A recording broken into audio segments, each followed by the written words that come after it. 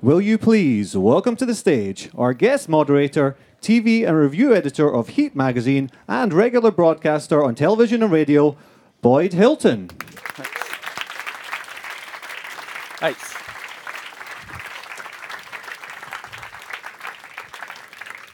Thank you very much. Thanks for coming, everyone. What a brilliant crowd for this incredibly exciting event.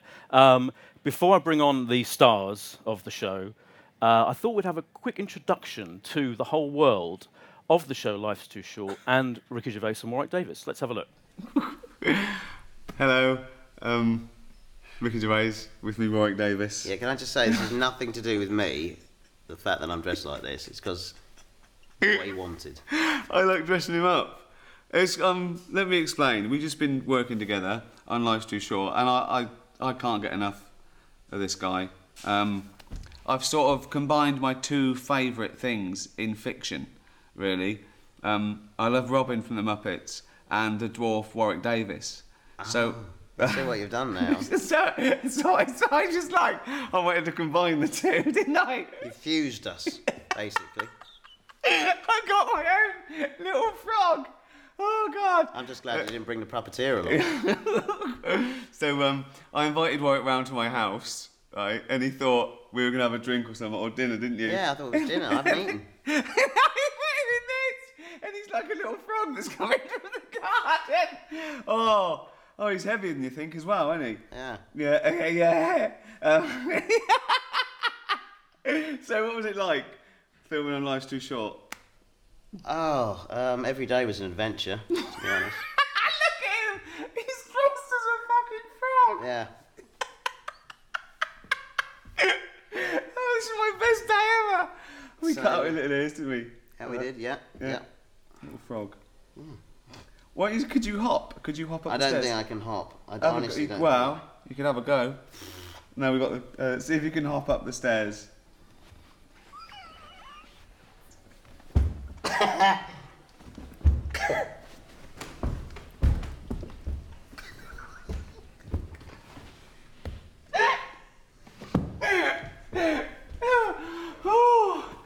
Oh, Life's Too Short, coming soon. Oh, God. Could you stick to a wall?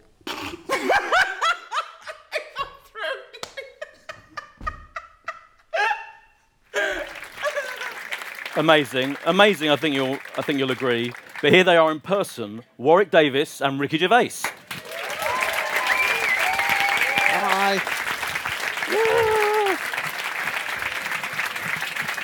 Hi. Hi, boy. Wow. Hello. Oh. Hello. Hello, everyone. Great to see you. This is nice, good. isn't it? Yeah, Yeah. very nice. How did you get hold of that frog costume? Did you order someone, Yeah. like a minion, to get me a frog That's costume? when you're a director, anything Yeah. you say, it happens. Yeah. Once on extras, I was walking through the set when he did the thing with Daniel Radcliffe, and I said, it'd be good if he sat on a toadstool. It was there the next day, a reinforced toadstool. yeah. So you've got to be careful what you say. Yeah, So yeah. it will be done. And then Yeah. I said, we've got the costume now. Yeah, amazing. So it was free, wasn't it? So I thought we'd begin. We're discussing Life's Too Short. Oh, yeah, your sorry, new- yes, of course we are. Your new this project, Ricky. What was the gestation of it? Because it feels like the third in a trilogy after The Office and Extras. To me, It is. Yeah. I mean, it's like I suppose it's like crudely speaking, a cross between The Office and Extras. You know, it's a fake documentary. We return to that format, but it's got a backdrop of media. But if The Office sort of reflected those quaint docu-soaps of the 90s, where people, sort of normal people, became famous for 15 minutes, this is much more up to date. This is more like the ones you see today, with D-list celebrities living their life like an open wound to just do anything to get on telly. And Warwick, the fake Warwick, is nothing like that in real life. No. Unless there's free shit going, then he'd do anything, yeah. And Warwick, I'd met Warwick on the set of Extras. I didn't know him before. I knew of him, obviously. And I think the first time I called you up saying, how would you like to be kicked in the face? You did. I remember the day. I was at home, just in the kitchen, answered the phone. At least last person I expected to be calling me, and the voice said, "Oh, this is Ricky Gervais." I said, "Oh yeah." And, I thought some friend of mine doing an impression, and then he started laughing, and there's only one person that laughs like that.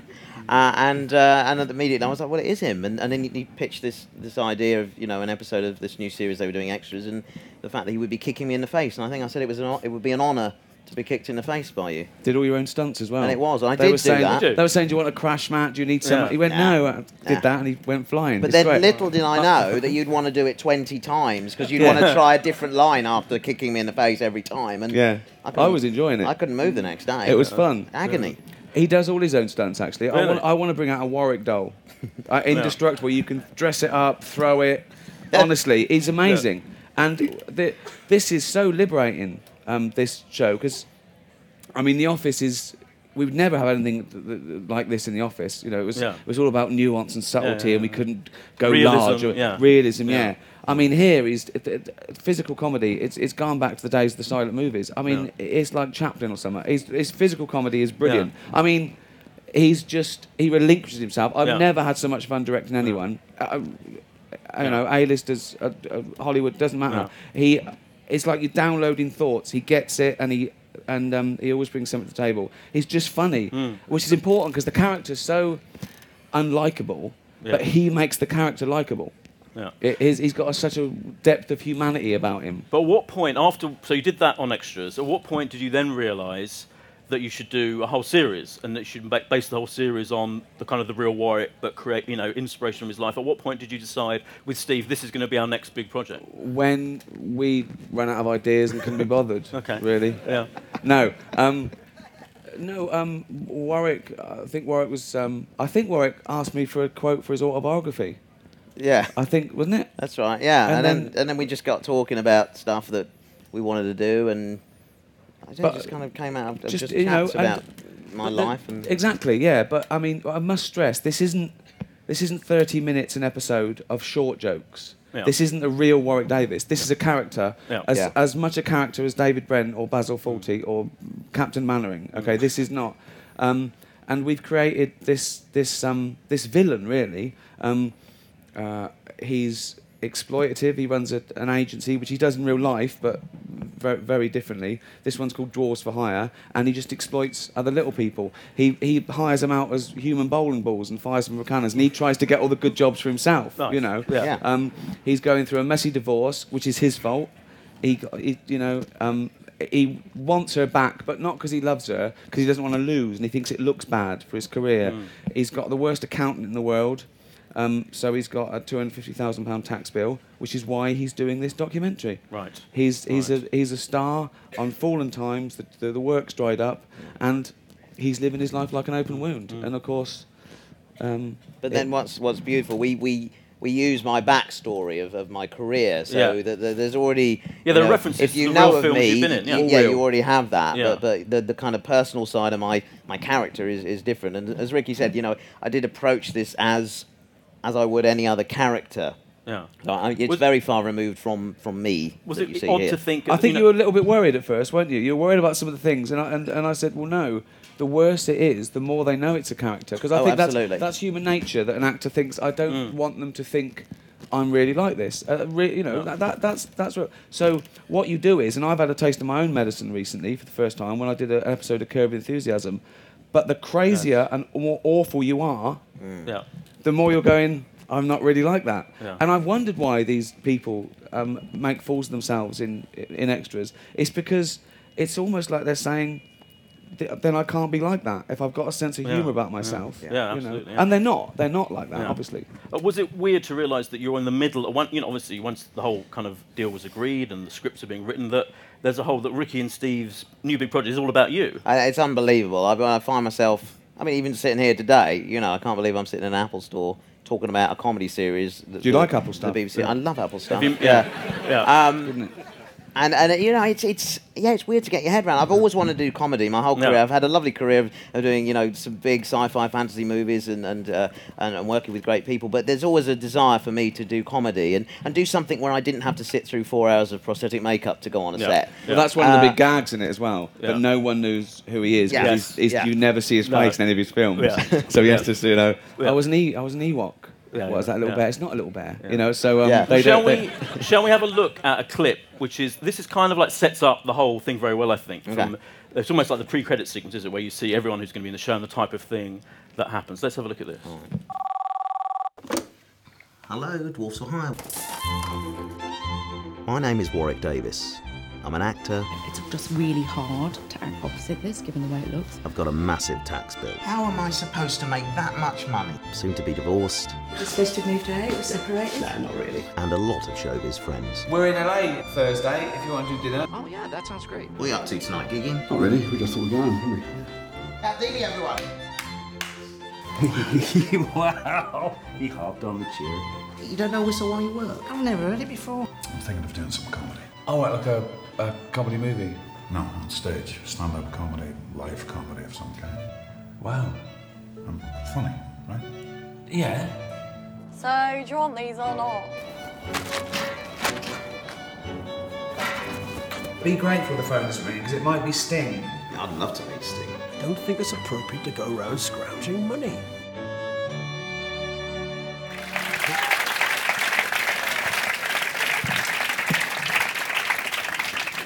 So we saw there we saw there all the incredible people that are in it. We'll talk about in a minute. But first of all, you and Steve are in it playing yourselves. So how do you fit in to this whole world? We're there. We're there because it's fun to act, but we're there really as a conduit to Hollywood. Yeah. We thought it's nice that we remind people that he was in Extras, and so that's how he knows us. We've set ourselves up as sort of moguls in charge of stuff. Okay, so the joke is that everyone bothers us. Everyone we ever work with comes around saying, "You do any more Extras? You do any more Office?" So it's cameos from people in Extras in the Office coming back, and the joke is they're really like that. Yeah. And that's where paths cross, really. So that's why you can bump into Liam Neeson and Johnny Depp and those people. And the versions, because the joke is in our world, they come and hang out. In Hollywood, you know. Yeah. So the versions of you and Steve are kind of like, are they roughly realistic versions of you? Well, we're sort of reluctant charity workers. Okay. Really, we're sort of like quite straight, and we play on our own things. There's jokes there about me only ever doing one accent and me, you know, and Steve being mean. So we sort of play on the perceptions. Yeah. But no, we're quite straight, really, aren't we? We're sort of normal. We're reluctant. It's like we keep looking. We don't want to be in this awful documentary that he's trying to get us to come to part, isn't that? But we're really an excuse, really, as a conduit. Yeah. And you know, I think that people got the wrong end of the stick with Extras. That it was, you know, a bunch of my showbiz chums. It wasn't really. Again, it wasn't like a comic relief sketch where we just point them and it was enough. You know, they were still characters. They were still that's still part of their oeuvre. That was still part of their job that day. Yeah. You know, but I suppose it is scratching an itch. I do miss Extras and at one point I remember you saying you kind of quite keen on doing another series. But I miss Extras more than The Office. Yeah. You could never return to The Office. It was finite and you shouldn't. Yeah. But with Extras, you know, there would still be people coming up to me at the Golden Globes and Emmys and saying, "I wanted to do an episode of Extras," and I'm thinking, "Oh, really?" Yeah. Like these proper huge people. Yeah. There's a couple that couldn't do this; they want to do episode series 2. You know. Yeah, yeah. But that's what's great about the cameos in this. They're not just plonked in there. They're not really wonderfully woven into the fabric of the story. It's not the spoof that we did next. Look, it is Chris Martin. Yeah. It's not that at all. You know, they work for it, and they're very integral, aren't they? They make it credible. Yeah. And the same as Extras, like, you know, they range from deadly real and like, oh my god, too close to the bone, like some of our lovely homegrown talent like Les and Barry, like, to I just called him Barry. Oh, fuck. Sean Williamson. I say it ironically so often that damn Sean. Yeah. Honestly, they're a joy. Those three. Yeah. They're a fucking joy. They really are. Honestly, I can't get enough of them. They have not got one ego between them. They live their life raw for us, and they get it. They really get it. They make it worse for themselves. Aren't they a joy? They are. And Cheggers tweeted me just before this, Ricky. Oh, really? And he said, "Good luck with tonight. Make sure you get a word in." That's exactly what he said. That's good coming from fucking him. Jesus. And you said you'd think of doing a spin-off. You'd like to do a spin-off. I love to send those three round, just around, going around sort of jumble sales. Yeah, well, it's. How do you? So the fact that people have said to you, you know, come up to you at these events, I would quite like to be in extras now. Then, but how do you? The actual act of getting hold of. Let's talk about Johnny Depp. We've got an exclusive clip which we'll see in a minute. Sure. How do you get hold of Johnny Depp? It depends. Sometimes the idea comes first, and you think, who's the best person for that? I.e., someone comes and says to me, I'm thinking of doing some comedy. It happens to me all the time. I'm thinking, will you read my script? And just my blood drains because I know it's going to be dreadful. Yeah. This person, it's going to be dreadful. Yeah. And they're looking at me and they want me to go, funny. Yeah. Good. So who's the worst person for that? Well, our John Wayne, the most serious film actor in the world, imposing, Liam Neeson. Yeah. Sometimes the person comes first, an association. You become friends with people like you could meet David Bowie, for example. So that was me knowing him first and thinking the first. Johnny, sort of one and the same, really. After the Globes, everyone was going, "Oh my God, he insulted Johnny Depp." I was thinking, Johnny Depp doesn't care. He's the biggest film star in the world. He doesn't care that I didn't like The Fucking Tourist, right? And so I emailed him and said, "Sorry about the Globes. How do you want to get your own back?" And he said something like, think not about it one jot, sir. It was an honour to be. Of course he doesn't care. Yeah. And what a charming man as well. Yeah. And his emails, they're like poetry. He's just made of bohemian. Yeah. Yeah. And he gave us Johnny Depp, just like Bowie gave us Bowie. Yeah. And they you either get it or you don't. Yeah. And he was amazing, wasn't he? It was terrific. It was on the last day of filming, and Johnny came in, and there was that air of anticipation, like, wow, we've got the biggest movie star in the world coming today. And he came in and just was the most down-to-earth, normal guy, and just gave us all the time in the world to do whatever we wanted and had some fun with it. And we never knew what was coming with him, did we, either? It was... Well, I wonder if I could tell this. He won't mind. So at one point... Have you checked? Are you sure? He was so funny, so down to earth. His wicked sense of humour, really. People, I've heard he was shy. Yeah. He's not shy at all. And at one point, I was stuffing Warwick down the toilet. Yeah.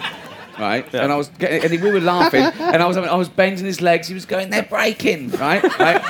And then at one point, we're laughing and everything, and he went, "Look!" I looked round, and Johnny Depp is going, "Do you mind if I masturbate?"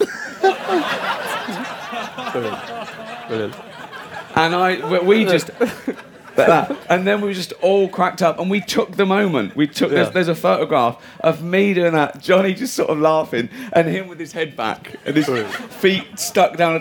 It's an amazing picture. It looks fake. It is weird. Because I really had to smash your feet up, didn't I, to get them down there? I was right round the U-bend. And I said it was worth it. Was it worth it? Always trust me. Yeah, it was worth it. Yeah, it was worth it. And that's a real toilet, wasn't it? That's like your real toilet. But the thing is, also, when Johnny, when we were doing it, he whispered to me, he said, "Yeah, I've stayed in this hotel before." He said, "You wouldn't believe the things that happened in that toilet, and as I'm in it." Yeah, he lived in that room for about 2 months when he was doing the thing, and he went, "I know this room." Brilliant. Yeah. Well, we have got, this is a world exclusive clip, I believe, of some of Johnny Depp's appearance. It is, a little bit of it. Let's have a look. Here they are, the lads. Johnny. Hi. Hello, lads. So I'm popping here, every other day to see you guys, aren't I? Seems like it. Yeah. Have you met before? Johnny, this is Stephen. Hello, all right, nice to meet you. No. And Ricky there. I actually remember him from the Golden Globes. Hi. Yeah. How's it going? I'm fine, man. Just doing another film that's gonna make loads of money. Probably a lot more money than any film you've ever made. Good. And you? Yeah, just writing and I write and direct all my own stuff. How great for you. That must be so great. You know, I'm working with a great director right now, a guy named Tim Burton. Have you ever heard of him? Of course. Yeah. The film itself is really brilliant, and I'm playing a very interesting character. Do you have any idea who my leading lady is on this film? In the Tim Burton film? Yeah. Helena Bonham Carter? How'd you know? Stab in the dark. She thinks you're an idiot. Sorry, have I done something to offend you? What do you mean, like trashing me in front of like 200 million people at the Golden Globes? It was a while ago. They were jokes, Johnny. I didn't... Oh, they were jokes? Yeah. You like jokes? Yes. Good. Because I actually got together with a few pals after the awards, and we wrote some jokes about you. And I want you to know this. I'm going to carry this with you for the rest of your days. No one makes fun of Tim Allen on my watch and gets away with it. And I love the reason he's there, just to explain, is because he wants advice Well, from yeah, you. he gets a call out of the blue that he's in Tim Burton's Rumpelstiltskin, and he wants to get inside a dwarf. Yeah. So Warwick gets this, gets a grand a day to help Johnny. So he says, "I want do stuff, walk around, And what would you do?" He said, "I'm going to see some old friends, Ricky Gervais and Stephen Merchant." He goes, "Ricky Gervais, can I come?" And then that's it. So how do you go about directing Johnny Depp in that particular situation? Do you let him Same as anyone improvise, else. or did you follow the script? Yeah, of course. Yeah, no, you do the script, you get it in the can, and then you let people go crazy, and you never know. I mean, I think Johnny improvised more than anyone else, I'd say, Really? just because it was about being just crazy. Yeah. And we said at one point we wanted him to make Warwick dance with this penny whistle. And he made him dance for about 7 minutes, didn't he? It was ridiculous. And Warwick was really sweating. Yeah. At one point, because he was playing this sort of weird character, at one point he came and sat next to Warwick and he said, "I'm going to kiss you." Like that. Yeah. And Warwick, it's ad-lib, so Warwick goes like that. And and he just heard me from the control room go, "If Johnny Depp wants to kiss you." And then everyone laughed, so it was all right. Yeah, it was a very tense moment there. I had to go, you can't refuse the biggest movie star, can you? When Did he he? wants to have a snort. Well, no, we didn't. He didn't know, Ricky stopped he helped it, back. That's what I'm there for. I'm not his minder. Yeah. You never knew what was going to happen with him in certain takes. But yeah, I river danced for about 7 minutes, didn't I? Amazing. And seeing it back, I didn't know I danced. Honestly, your little legs are amazing.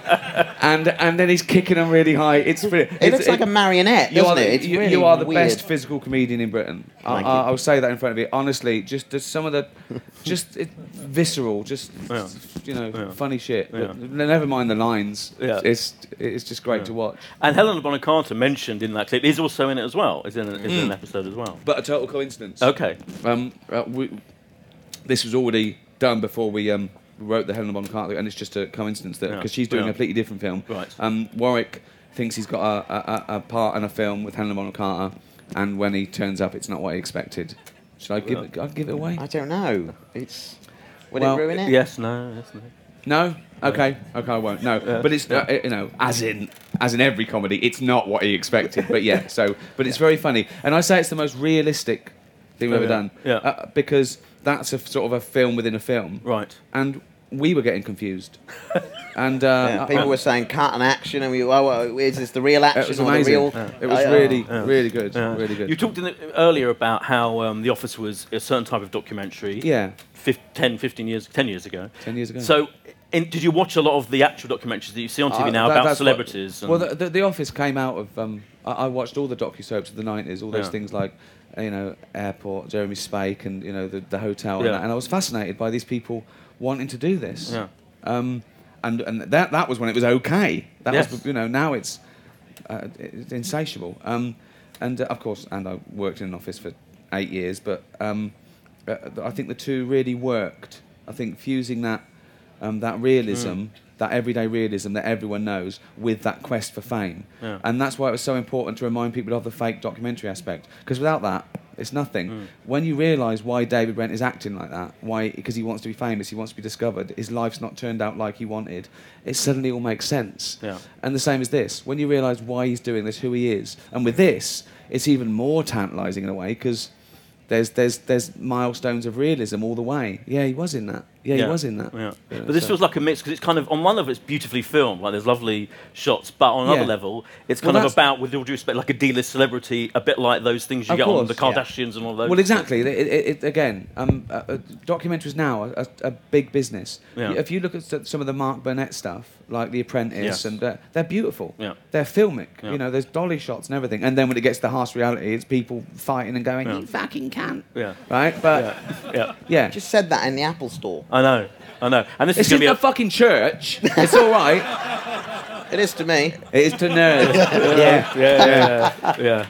If you'd have been approached to do a documentary about your life, would you have done it? Would you have thought about it? No. I mean, I'm an actor, and the kind of, I nearly said what goes on behind my doors is nobody's, but that sounds as if something dodgy goes on behind my doors. It doesn't. But I'm saying I wouldn't want to invite that in. And you see in the series the fact that Warwick in the show has a camera with him actually makes things worse. It makes him do things he wouldn't do, and things are there happening on camera that he doesn't want on camera. But it was quite liberating, and it's something I had to kind of, Ricky had to reinforce to me that, as an actor, I'm not used to being able to look straight at the camera and down the lens. But obviously, in the situations of documentary, you now and again would be conscious of that lens, and it's so fun when you do it. You can inform so much to the viewers just with a glance at the camera. Another character. At a certain moment, It's another character. I mean, it's fun as an actor, but it ruins you as an actor because now I can't appear in anything where I'm not allowed to go. I can't do it. And if there's a cheesy line, I'm whacked. I want to go. It's just it's so much fun. But it's good for the audience when it's a fake documentary, not when it's breaking the fourth wall. But when it's a fake documentary, it brings you in. So you feel, in the case of David Brent, you feel his angst, and it's a great liberator of overacting. You don't have to be big and talk funny. You just do a flick to the camera, and they know you're lying or you're embarrassed. So. I do love the fake documentary aspect because it opens more doors, and they've moved on. So it's not like you're rehashing it. They're different now. It's 10 years is a really long time in this postmodern world. TV's completely different. It's 50 years in any other. Absolutely, It's dog years. The Office was quite dramatic. You had a romantic element, incredibly moving kind of finale, and the extras also built up to a big emotional thing. How would you say the trajectory of this show is? Is it more comedic? Is it going to have a dramatic? If The Office is 50-50, sort of comedy, drama, nuance, pathos, extras, 70-30. This is 90-10. Yeah. But we couldn't resist a bit. Yeah. There's he's a real person. It's just nice to play those moments as well. Well, it suddenly brings it to life. Just like you can have a mate, right? You meet a mate, he's the funniest bloke. It's funny, but every time it's funny. But you don't become real friends till you've got a problem. Yeah. Do you know what I mean? Yeah. And it's the same with a character. It doesn't become 3D until, I think with David Brent, it was when he begged for his job back. Yeah.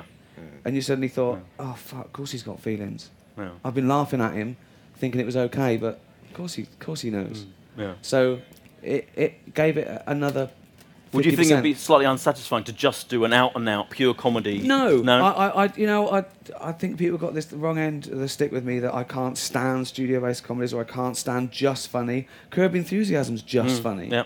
And it's great. Larry David, he said he'd never put in drama. He said he couldn't do it. He couldn't do it. Seinfeld, studio-based. Yeah. Brilliant. Yeah. Genius. Yeah. But, although in your episode of Curb, you do say I like broad comedy. Seinfeld. Yeah. I say I love a laugh track. It tells you when to laugh. Yeah. But that's a character. I don't think that. No. I do enjoy this. I do prefer nuanced comedy or nuanced anything. Than puns or broad stuff. But that's just what I do. That's sort of my craft. Really. We've got another clip. Before I'm going to throw open to you guys, so be thinking of anything you want to ask. We've got plenty of time for that. In the meantime, you've got to name some of the other people in it. We've said Helena Bonham Carter, we've seen Johnny Depp, Liam Neeson, of course, Steve Carell, Sting. But this clip is of Sean Williamson, I believe. So let's have a look at this. Amazing. Right, that's one for Great Ormond Street. Signed DVDs of The Office, only 30 quid, signed by Ricky Gervais. And then Save the Children, that one's Help the Aged. Thanks for doing this, Rick. I'll just auction these off. It's amazing how much they'll raise. Right, fellas, got your dry cleaning? Excellent, just dump it there. Yeah, we've got coffee, and we have sandwiches. Cheers. Oh, Sean, I was going to ask you for a quote for The Office. Ooh, the most important sitcom of a generation. Cheers. No, I meant a quote to paint The Office. 300? That's cheap. It is, yeah. 4. Well, you said 3, didn't you? I'll give you 4. Cheers. It's your money. They're still cheap, innit? It is, yeah.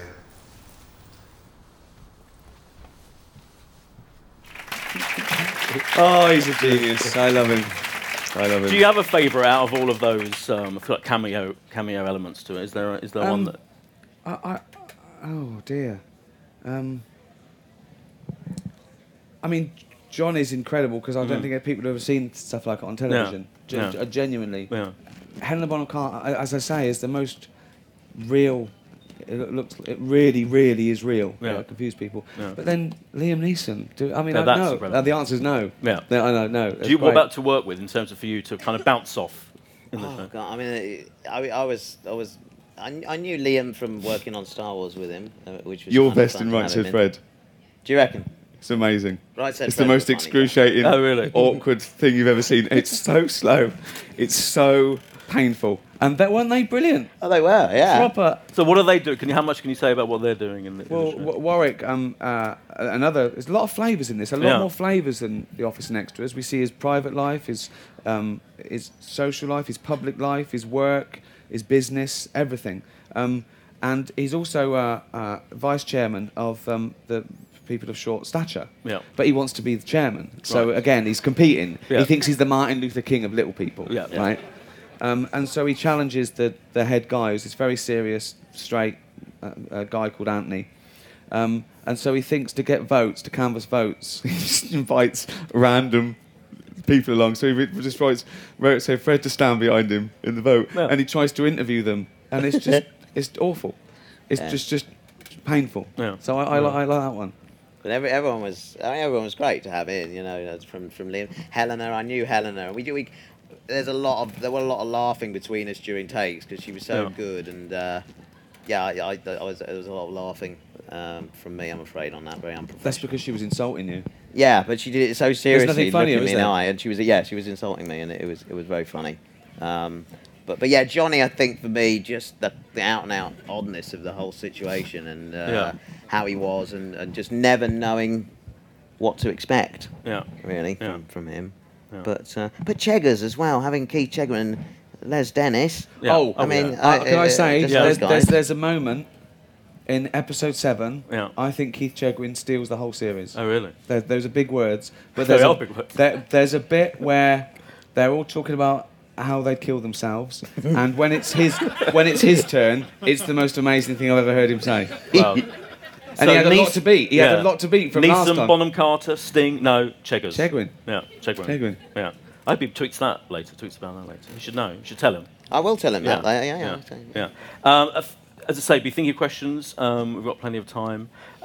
Would you like this to be like? Obviously, you did 2 series and the special of The Office, 2 series. Would you like to another series? Would you like this to be a thing? That I think so. I think it'd be a shame to leave it here. Yeah. This has certainly got legs. Little ones. Little legs. Yeah. Little legs, yeah. You said it. You said it. Have you been to the toilet? Yeah, no, I'm fine, thanks. Why did you do that here? Because it confuses them. Yeah. Actually, I thought I'd feel more uncomfortable. They just laughed. No, I think it was an uncomfortable laugh, definitely. Was it? Oh, yeah. I'll take it. I think that I had an idea that we stopped The Office sort of at its peak and did the remake, and that went around the world. But it's not my baby, those remakes, you know, just the check. Yeah. But I was thinking we'd go straight to the remake. So go straight to the American remake and go to a studio-based, like 22 episodes with Warwick in there. I can sit at home. Brilliant. Yeah. Perfect. Or you could get Peter Dinklage to do it, though, couldn't you? Oh, well, thank you very much. Sorry. I'm sorry. I liked him. I've said nice things No, about no, that. you're better. What was that magazine you've got? Don't worry. Yeah, you're better. If you can't get that one, there's 17 others exactly the same. Yeah, that is true. Not as good, but that is true. That is true. I've got loads of other stuff to ask as well, but let's throw it open to you guys. And if you wait for a microphone to arrive, there is a floating microphone around somewhere. But anyone who'd like to go first, don't be shy. And there you go, gentleman at the back. Hi, Ricky. Hi. They fell off the chair. Hi, everyone, but this is to Ricky. You were, of course, the main star in Office and Extras. Is there any part of you that misses being the main focal point of this show? Yeah.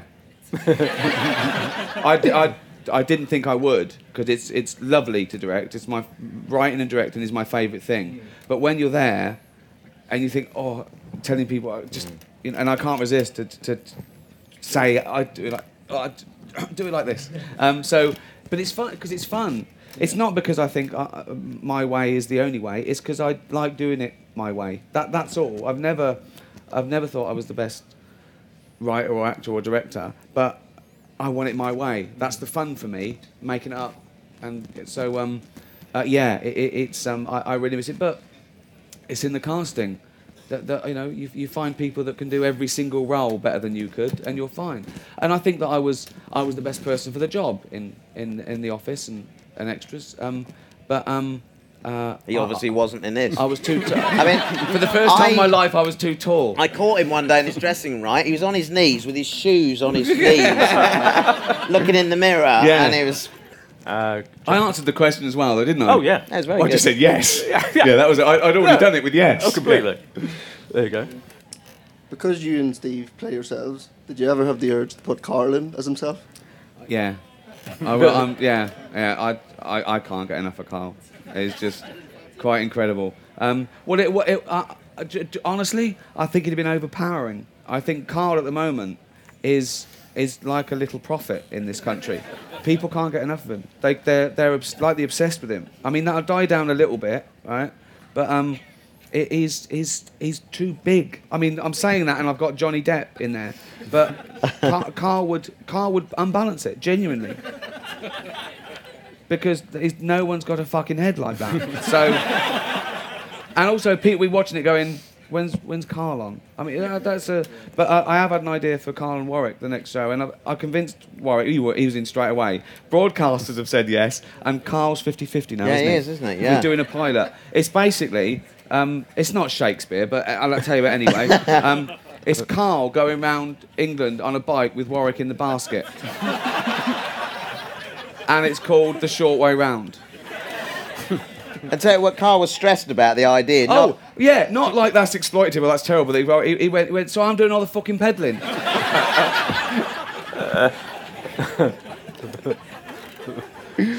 Oh dear. Brilliant. Oh, two ladies in the front here. We'll have both first. There you go. Hi. This is a very selfish question, so I'm sorry for everyone in the room. Obviously, you're writing... you create characters that are very funny, but they're also very real. And we've had a vision for quite a long time to become sort of the female version of you and Stephen Merchant. Do you have anything in your writing process or any advice towards creating these characters that are so real? You write about what you know. Write about don't try and get onto a trend. Don't try and worry about what's happening, because the time come around it won't be. Also, why would you want to do it anyway? Why would you want to do something that's been done? Find your particular blend, what you have. Find your sort of like strengths and gaps. That why you two, out of all the 6 billion people in the world, why are you two writing together? What do you love? The first 5 hours of every day should be talking about what films you like, what comedies you like, and what you hate, what you'll never do, what you don't want to do, what you don't want to be labelled as. Be original, and there's no rush. Brilliant. And gentleman there in the middle. Hello. Hi. Okay, if you had Warwick, Stephen Merchant, and Carl Pilkington, you have to marry one. Oh, Okay. Sleep with one and kill one. How did he get in here? I don't know. We thought we had a security check, but it didn't work. Yeah, I don't know what was happening. Yeah. I've got to think about it in my own head, though. Yeah. I'm not going to answer, but I'm going to get What were an the answer. options? Marry, kill, and snog. Yeah. Let's go there.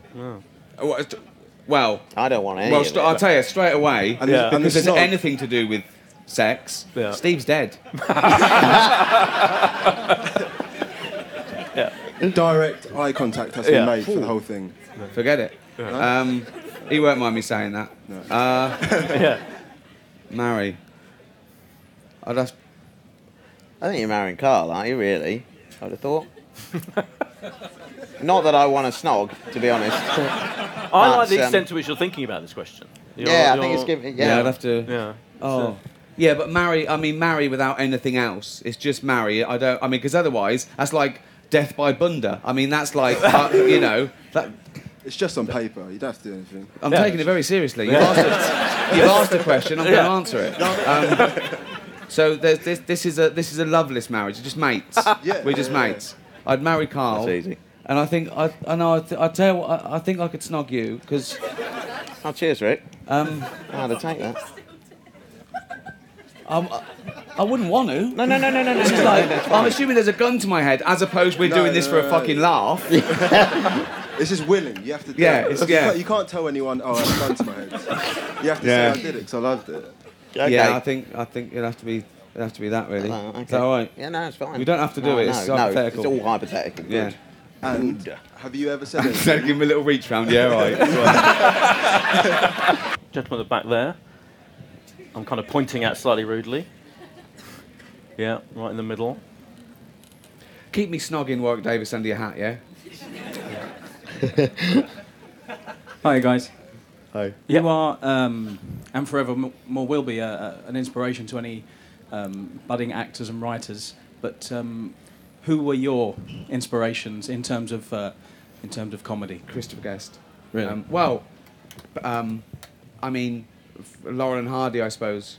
Firstly, I think they nailed it 100 years ago. They had it all.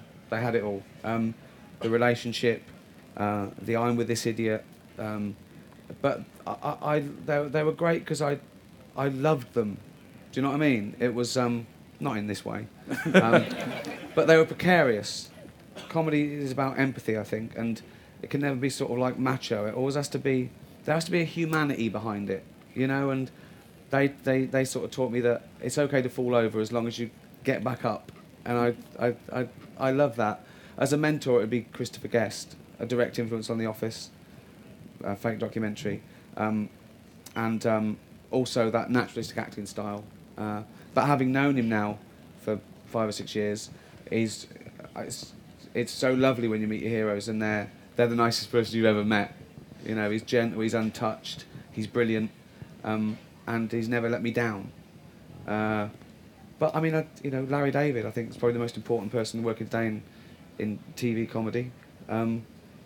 But Woody Allen, who brought modern comedy to the screen. I'd have to cite Laurel and Hardy and Christopher Guest though as the pillars. Thank you very much. Cheers. Thank you. And shall I go? I'll go over there, 2 people away, and then I'll come over here.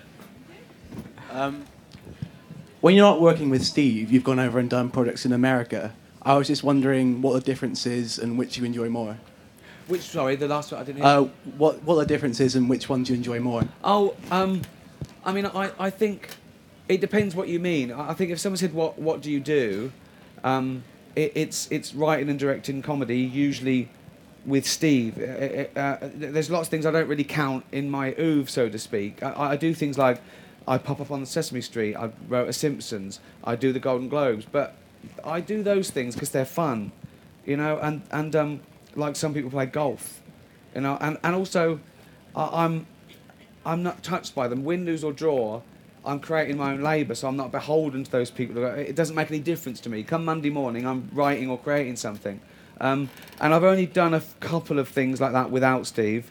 I suppose, Ghost Town was a collaboration with someone else, and Invention of Lying. My stand-up, very different, couldn't be compared.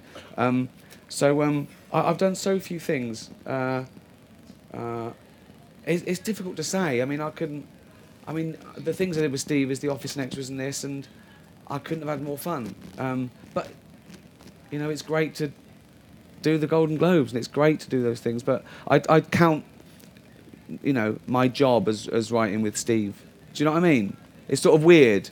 I don't feel I'm moonlighting or being unfaithful, but I sort of count that as that's my 9 to 5, my 11 till 3. Let's go over here. Yeah, so there's a gentleman there. Okay. Hiya. I was just wondering, in like The Office and Extras and then this, is there ever like a point where there's like some of the jokes get a bit more close to the knuckle and maybe you sort of think twice about, oh, should I really put this in? Yeah, like, of course. for example, like in Series 2 of The Office when there's the lady in the wheelchair and Gareth is talking about tests to see if she's really disabled. No, not at all. That's fine. Totally fine. Again, I'll tell you why. Because there's a big difference between the subject of a joke and the target of the joke. The subject of the joke was disability. The target of the joke was a man's ignorance, the stupidity of this moron who thought it was okay. That's what we're laughing at there. Just like when Brent went over to the black guy and said, I love Sidney Poitier. The programme isn't racist. We're laughing at his middle-class angst and his discomfort with difference. He doesn't know. He wants to go into a room and go, I'm not racist. That's what we're laughing at. We're laughing at we get put in those situations all day. When David Brent leaves her on the stairs, that's what he's going, oh, we left her on the stairs. Yeah, that is about someone who wants to align themselves with doing good, but when it gets too much, they go, oh, it's not a real fire alarm, forget it. Okay? So whenever you deal with a taboo subject, and there can only good can come of dealing with taboo subjects, you've got to be clear what you're doing. I'm not a comedian who thinks that comedy is my conscience taking a day off. My conscience never takes a day off. And I can justify everything I've done. And there are some times when I go, that could be misconstrued, but if it's gettable, live, I do stuff live, okay? And if I think, oh, I hope so-and-so isn't in tonight, I shouldn't be doing the joke. I shouldn't be doing the joke. I've got to be able to do this to anyone and then look them in the eye and say why this joke is okay. The Golden Globes, I can justify every joke. I can justify everything I did. There was a thing where I joked about Sex and the City 2, the airbrush picture, and I say, we know how old you are, girls. I saw one of you in an episode of Bonanza, okay? Kim Cattrall said it was ageist. It wasn't ageist, it was totally the opposite. I was saying, why are you hiding it? What's up with being 50? Why are you pandering to Hollywood? Why do you want to look 22? You're not. You've got to look for what the real target is of a joke, and then you can justify it. Thank you. And there's a gentleman behind. We've got time for two more, so I want. Yep. Okay. Obviously, right now the main focus with you is Life's Too Short. But any time in the near future, do you see yourself and Warwick working on a film together? I'd love to. I'd love to do. Unlike The Office and Extras, which I thought was a bit pants doing a film version of it, you know. It's like doing On the Buses or something, you know. Biggest grossing film of 1971 in Britain, by the way. Wow. Beat James Bond. Wow. I think this is more filmic. This could be a film because I think Warwick should go to Hollywood to try and make it. Oh, yeah. And I had a character myself that I was going to do about 10 years ago. One of those people that go to try and make it in America and they spend their money and have to come back. Yeah. But it'd be better. This would be much better this way. Because I'd love to see that. I'd love to do that. Yeah, something like that.